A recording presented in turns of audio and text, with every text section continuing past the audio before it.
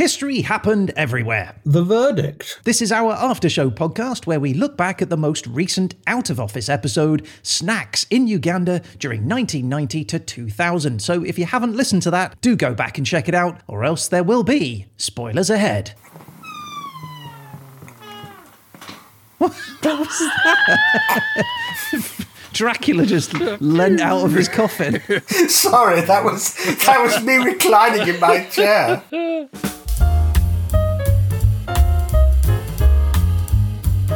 Hello, my name is Ryan Weir, and I am here in the HHE studio with the crunchy nuts to my soggy biscuit. It's Mr. Peter Goddard. I am indeed a tasty snack, Ryan. You are indeed, and I would snack on you. Oh, that's getting weird. So move on.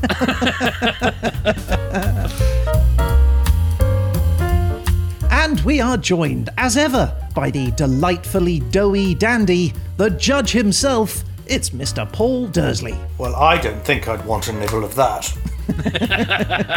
Very wise. Now, Peter, I have spent the past week gorging myself silly on ground nuts and apple bananas, and as such, I've forgotten everything that happened in our last out-of-office episode. So, would you remind me what happened in, let's say, 60 seconds? I won't make a meal of it. When would you like me to do it? Well, I'd like you to do it now.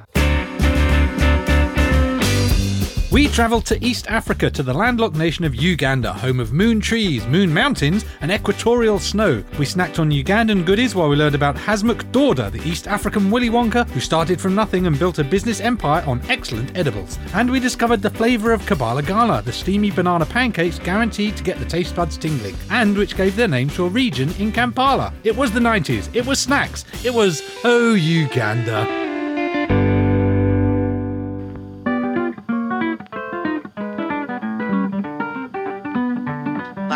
Last week's episode done, summarised nicely, nice one son. Now we're over to young Dursley, who's gonna tell you what he thought of thee. He'll take you apart without any care. He's the lovely Paul Dursley, the lovely Paul Dursley. Oh, yes, of course. I remember, Peter, and what an episode it was. From both you and from me, a delightfully tasty snack of an episode. But what does it matter what we think, Pete? We are here for the opinion of just one man, and that man is Judge Dursley. So, Paul, before we get to your final verdict, why don't you give us your first impressions on snacks in Uganda during 1990 to 2000? First of all, you shock me as I wasn't expecting to do this. I must admit, I didn't think you wanted me to listen to your out-of-office episodes. However, fortunately for you, I religiously listened to all of your episodes. So, at very short notice, I have deemed to help you out. By religiously listen, Paul, do you mean you listen to it going, oh, God? Christ.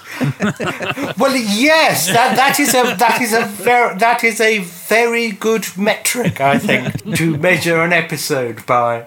Well, to answer your question, what's the size of Uganda? About the size of a France. No. What's the size in square miles? Oh, man, it was a long time ago, but I don't remember.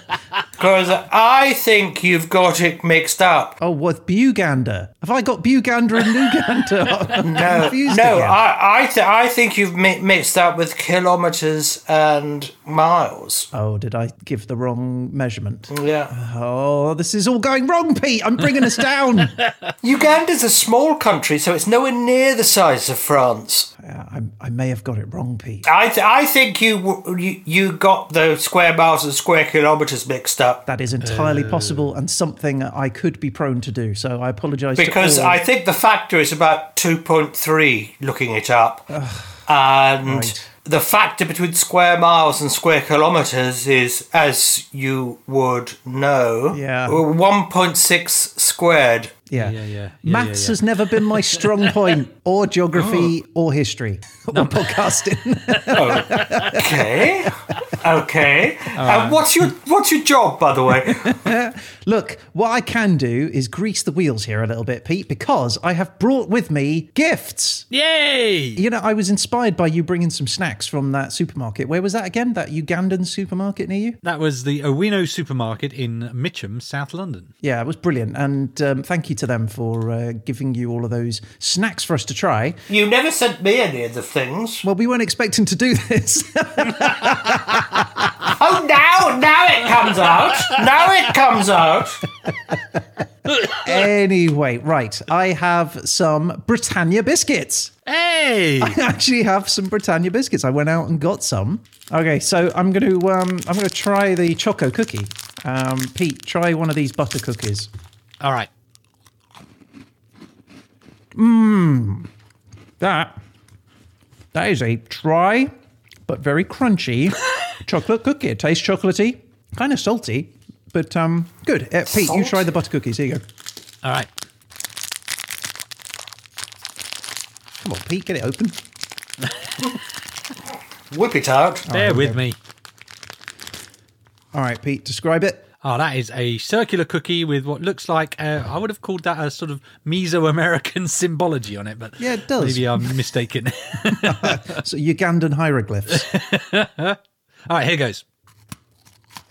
Don't choke like you did on the last ones, Pete. Okay. More dryness is the characteristic here, but also buttery, so a balance. I would say delicious, but do have a drink to hand. Yeah. Anyway, there you go. Nice.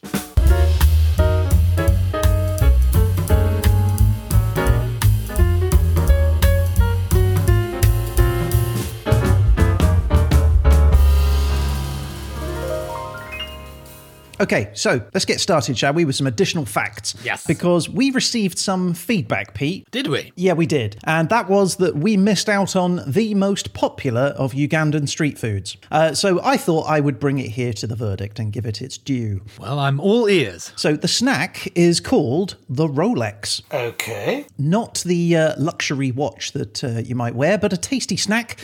It consists of an omelette stuffed with chopped cabbage, tomatoes, onions, and peppers, which is then wrapped in a steaming hot chapati flatbread. Let me stop you there. That sounds amazing. Yeah. I really want one. It sounds really good, yeah, and I'm very tempted to make one myself. The name Rolex, though, you'd think of the watch, but it actually comes from the Luganda language. Yes, I know what you're thinking, Pete. Buganda, Uganda, and Luganda. Nothing confusing at all about any of that. Yeah. Well, it's obviously a pigeon, isn't it, of some sort? Exactly. Rolled eggs. Rolex. That's where it comes from. How about that? That's kind of cool. So it emerged as a street food back in the 1980s when a chapati seller in the Busoga region started selling them as like an affordable, quick takeaway meal. But it was all thanks to students who were living nearby at the Makerere University. They obviously stumbled upon this food stall, as students will often want to do, looking for cheap, easy food. And they took it back to their university dorms, spread the word, and everybody started buying the Rolex. And since then, countless Rolex stands across both rural and urban Uganda. Sorry, yeah. How do you tell the difference between a real Rolex and a fake Rolex? But yeah, so competition starts to heat up amongst all of these different sellers. And so they start getting creative. New variations have popped up, like the Titanic, which is the same omelette thing, but wrapped with 2 chapatis. And the Kikomando, where the chapati gets sliced like sushi and then stirred into a bean stew. But yeah, all sorts of new ingredients are added to the Rolex, and you can buy them today with chicken and beef and avocado and all sorts. So they're the fake Rolex? They're the fake Rolex, yeah.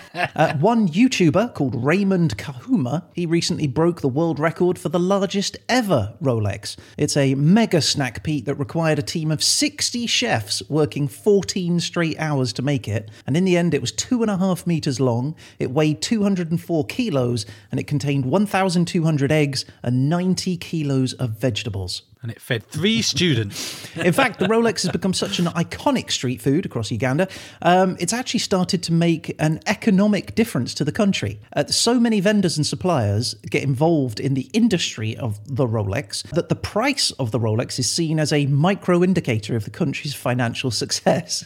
So a standard Rolex sells for about 1,000 Ugandan shillings, or 28 US cents.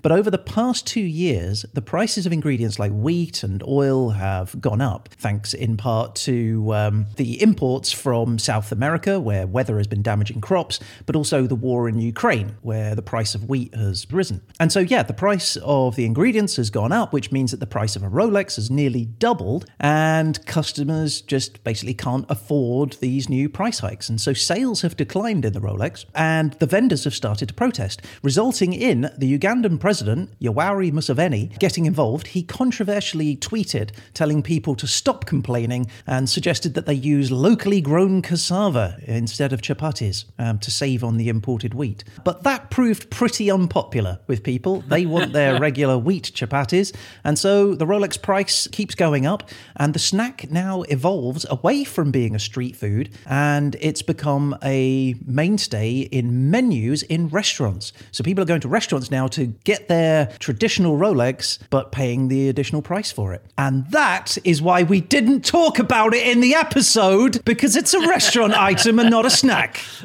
That makes perfect sense, Ryan. Thank you. So what were the cheaper ones called? Omegas or something? Or Timex? Timex.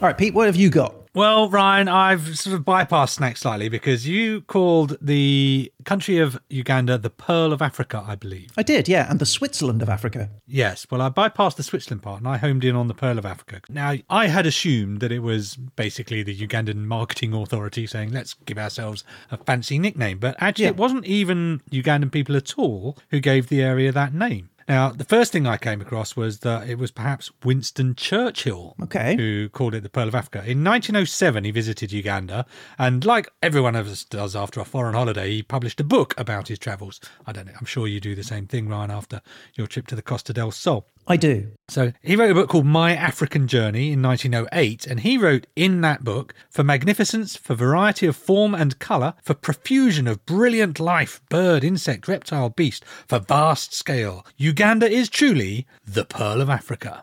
Wow, and that's where it came from. How about that? No, it does not, Ryan. What? I'm glad you pointed that out. Come on. You may set have me up. You may have heard that last bit is, in fact, the Pearl of Africa part of that was in quotes. So where did he get it from? None other than Henry Morton Stanley, our explorer friend, famous for the phrase Dr. Livingstone, I presume. How about that? So the book The Missionary Heroes of Africa by James Home Morrison says, on November 15th, 1875, way before Churchill, a remarkable letter appeared in the Daily Telegraph written by Stanley in Uganda. Stanley speaks of Uganda as the Pearl of Africa. Nice. Yeah, very nice. So that itself got me thinking of how countries get these nicknames and what other areas, countries in that area might have nicknames of their own. So I found a few more. So Nigeria is apparently the giant of Africa. Okay. Malawi is the warm heart of Africa. Oh, that's nice, isn't it? Yeah. Gambia is the smiling coast of Africa, they say. Then things get a little bit more qualified. Apparently Djibouti is called the Pearl of the Gulf of Tajura. It's not as catchy, is it? A, it's not as catchy. B, it is the only country in the Gulf of Tajura. So that seems a but little... I didn't know that, and so I was impressed. Yeah, I guess they've done a good job there. And it gets a bit IKEA like that after this. Cameroon is the hinge of Africa, and Ghana is the gateway to Africa. The hinge of Africa. That's not great, is it? Not brilliant, but it gets worse. It gets a bit anatomical now. Mali, the eyes of Africa. What? Ethiopia, the Horn of Africa. I like that. Yeah. And then rather harshly, poor old Chad, stuck in the middle, is known as the Dead Heart of Africa. So it has a warm heart and a dead heart. Yeah, exactly. The Dead Heart. Who came up with that? Brutal, isn't it? I don't know. It's because it's quite deserty, I believe, but it's pretty brutal, isn't it? Oh my God. I think we could call Croydon that as well. The Dead Heart of London. That's not fair. It's not in the heart. It's the dead leg of London, if anything.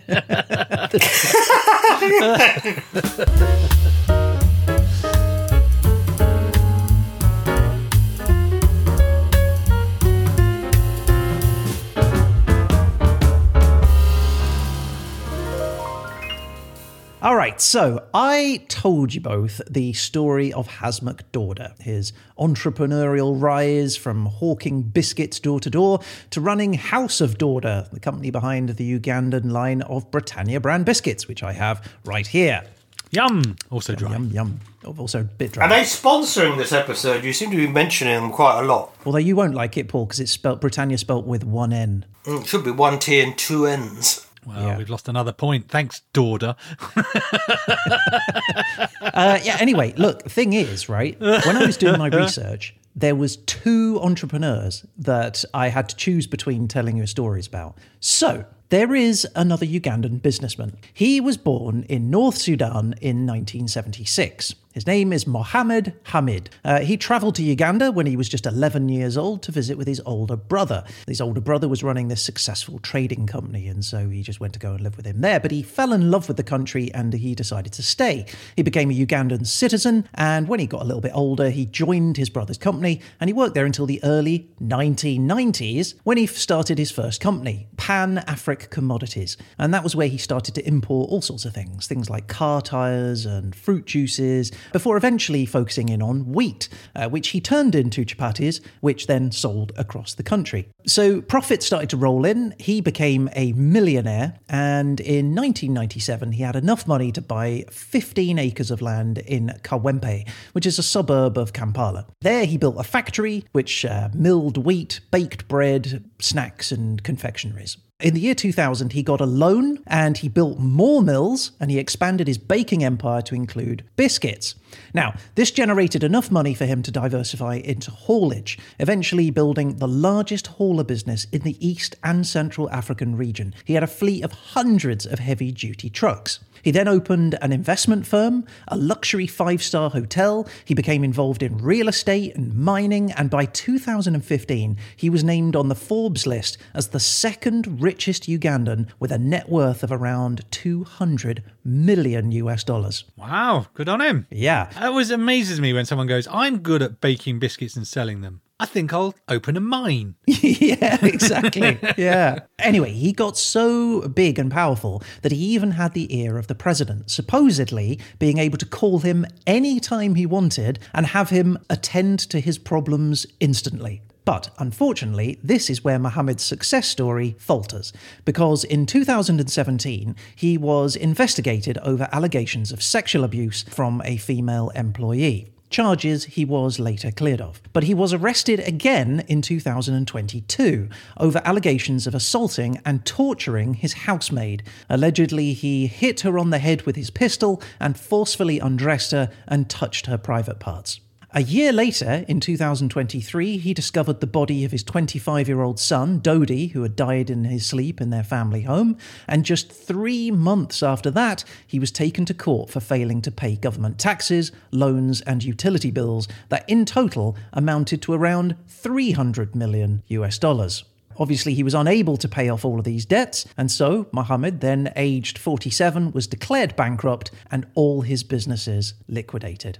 Since then, a number of his employees have come forward with allegations of abuse, including one supervisor from his biscuit factory who claimed that Hamid was a very unforgiving boss who was prone to beating people at the slightest grievance. That being said, though, it is worth noting that Hamid's public relations officer has been quoted as saying that police have investigated many of these claims and they are not true. So there you go. I leave it up to you what you believe. I think I can see why you chose the other guy's story.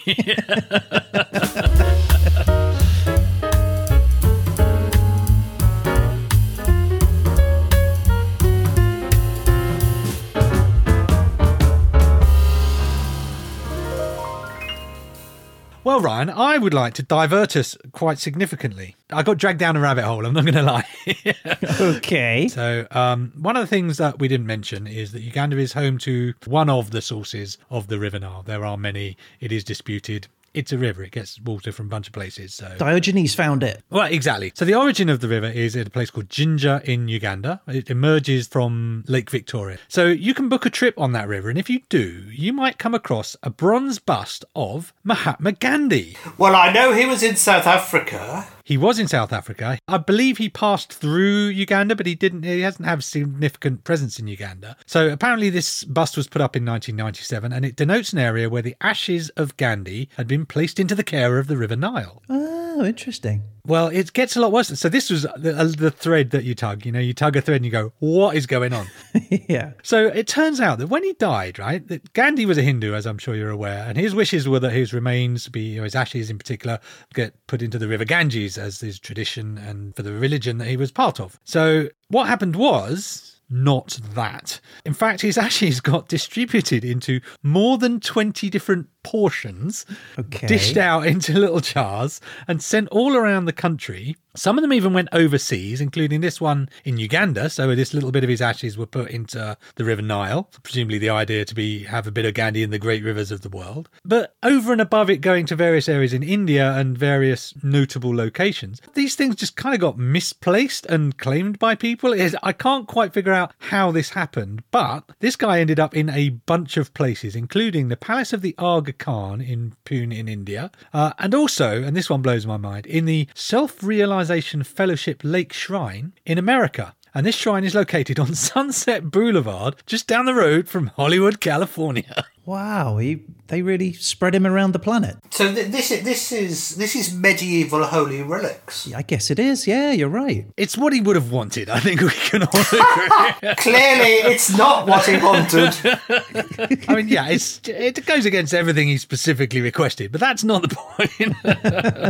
But yeah, poor old Gandhi got sifted into different jars, sent all around the world, and over time he got recovered in various places and has, on a number of occasions, additional bits of the ashes have been scattered back into the Ganges and various other places. But there are still at least 2 known shrines or areas that are holding little bits of Gandhi. I can only say sort of post-mortem hostage. I say we start a GoFundMe to go and sieve these rivers, get him back into one collection of ashes, and then do exactly what he actually asked. Put him in the Ganges. Yeah, I'd support that wholeheartedly, but I think I dare say they would ask a pretty penny for the ashes. But Ryan, inspired by you keeping it on topic and including snacks in Uganda, I think you'd need to understand that there is an entire snack section in GandhiFoods.com, which is a food retailer. Gandhi Foods. Gandhi Foods is a website, and that has a whole section on snacks. So this is snack related, that's all I'm saying. Yeah. Not very good for hunger strikes, are they? I was going to say, he wasn't very famous for his foods, was he?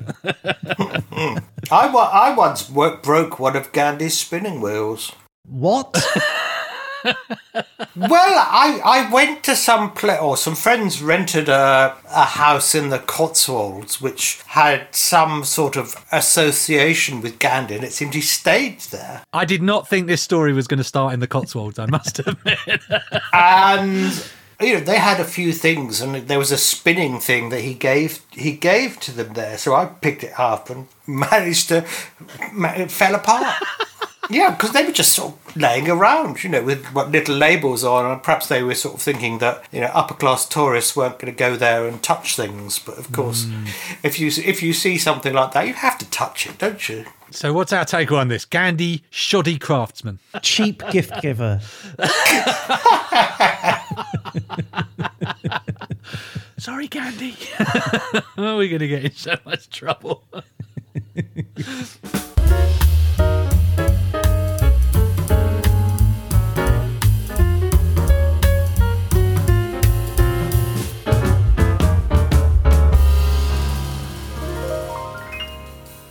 Right, I have one final story to tell about Ugandan snacks. And I'm surprised we didn't talk about this one, actually, either during the episode. But the snack is called nsenine, and that is the local word for grasshoppers. A large number of Ugandans eat grasshoppers as part of their daily diet. Often fried and sprinkled with salt, they make a crunchy snack. And they're nutritious too. They're high in fibre, contain omega-3 fatty acids, and yes, that's right, full of protein. But one of the more interesting parts about grasshoppers isn't the eating them. It's actually the catching of them. So twice a year, between April and May and October to December, months which are called Musenin, or Month of the Grasshopper, swarms are found in Kampala. And so professional trappers go out and set themselves up to collect as many of the grasshoppers as they can during these swarms. And they do this by attaching large corrugated metal sheets to empty oil drums, which themselves are then lined with black plastic bags. And as nighttime comes, they turn on large fluorescent lights and they just wait for the grasshoppers to arrive. And so the grasshoppers, they're attracted to these bright lights, they fly towards them, they hit into the metal sheets,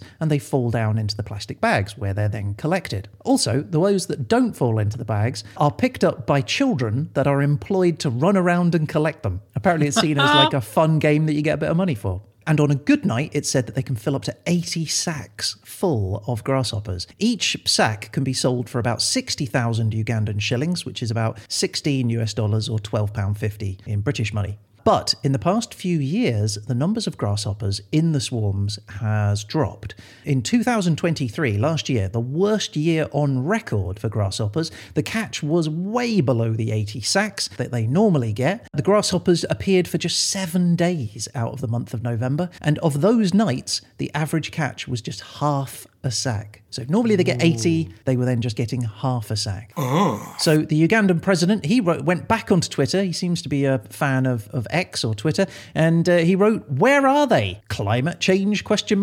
I wish them good luck." And it might well be climate change. Some scientists point to a prolonged rainy season as being the reason why these grasshoppers aren't appearing. But more realistically, the reduction in their habitat is most likely the cause. And that is due to the destruction of forests, grassland and swamps, with the country losing about a third of its forests just in the last 3 decades alone. Wow. It's incredible. Wow. I do feel like the Ugandan president could implement more practical interventions than his current approach, which is to tweet at things. Tweet. If only there was something I could do. If only I had the power. Yeah. And so, agricultural researchers have said that the clearance of these areas, which, are suitable for grasshoppers for feeding and for breeding, means that their extinction is likely looming. And with the grasshoppers then disappearing, it means that people are going to suffer too. 1 half sack of grasshoppers is being sold today as much as 400,000 Ugandan shillings. That's £81. This is an incredible amount. And so that also then means the end of professional grasshopper catchers. So this whole industry will just disappear. But also the other workers as well. Obviously the children that catch the grasshoppers, but also those traders in the markets and the women whose job it is to clean and pluck the grasshoppers, pulling off their wings and legs before they're then sold and cooked. Oh, sad news. Well, I just have to go for locusts instead. Let them eat locusts, said Dursley. Surely it's a bigger meal, a locust. Have you ever eaten a grasshopper, Pete? He says, knowing he has. Having fed him the grasshoppers himself. Yes, I have, and it was fine. Well, it's a cultural thing, and you mash them up. It doesn't look like anything, it just looks like mince. I understand a lot of that goes into protein powder that all these bodybuilders take. Oh, really? Yeah, fair enough. It's good for you.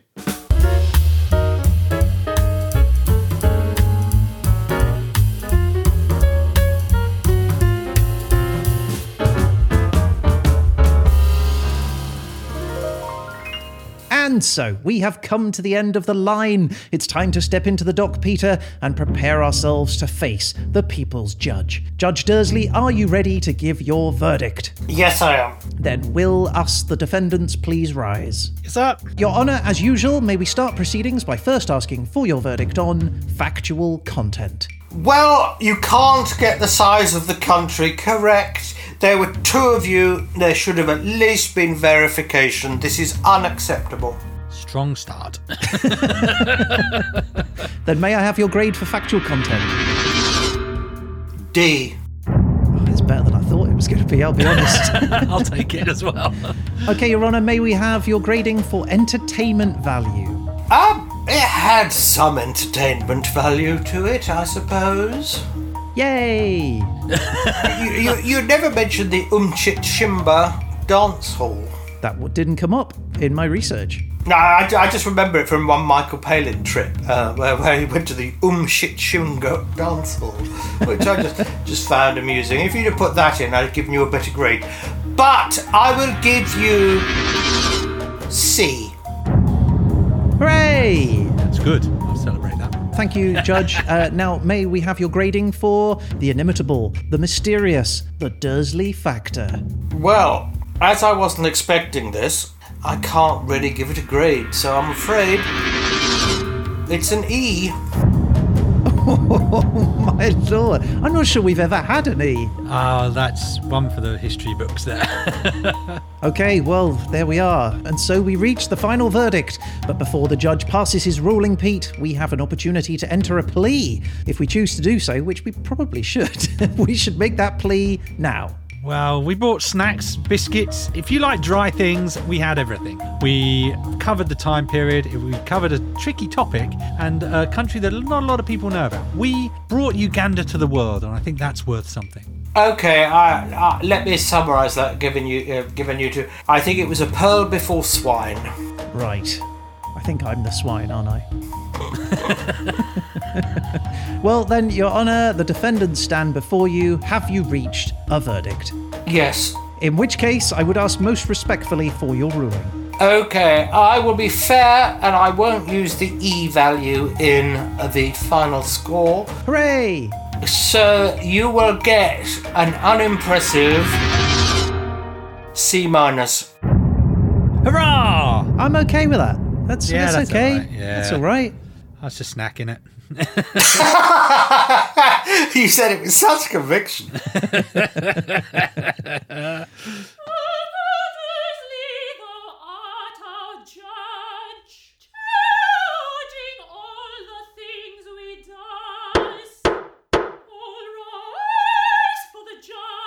Okay, and so that is our show for this week. If you'd like to get in touch about any of the things that we've talked about on this show, or just to say hello, you can reach out to us on social media through our website at hhepodcast.com or by email at peteandryan@hhepodcast.com. We would love to hear from you, and you never know, you might end up featured on a future show. Like listener Keb Lives, who consistently gives us 5-star reviews on each of our episodes on Good Pods. So thanks, Keb Lives. Thank you, we really appreciate that. He has low standards, obviously. Now, if you're on Mastodon, Facebook, Instagram, X, you can find us at HHE Podcast and subscribe to those. You'll get an alert every time we post extra content, trivia, tidbits, news, photos, and more. And we're going to be back again soon with our next episode, episode 86, Mindfulness in the Duniverse, during 200 BG to 10,191 AG. Can't you find somebody else to judge that? Oh dear, I'm in trouble, I know that. But in the meantime, a huge thank you to the judge himself. Thank you, Paul. I'll just record it. Then for the next one, the score is an E, whatever you do. That'll be my contribution. Thank you, Paul. My pleasure. And that is it. I guess all that's left to say is... You've been listening to...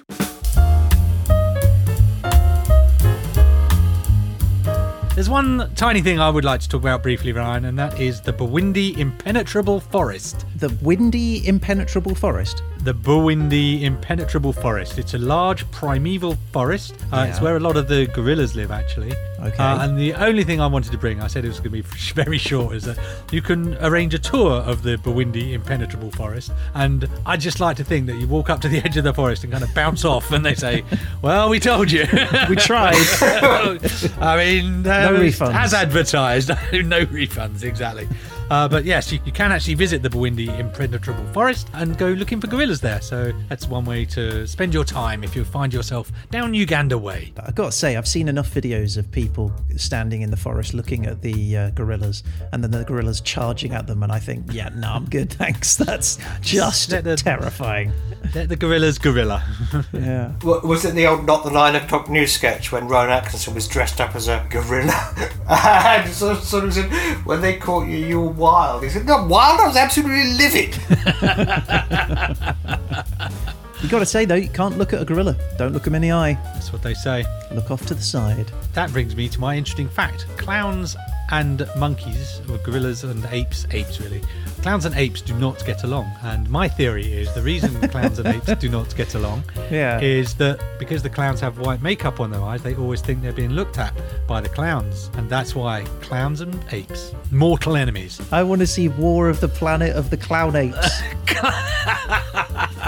10% please, Hollywood, if we... Clowns versus apes. I doubt that's going to be made by Hollywood. More like Cricklewood.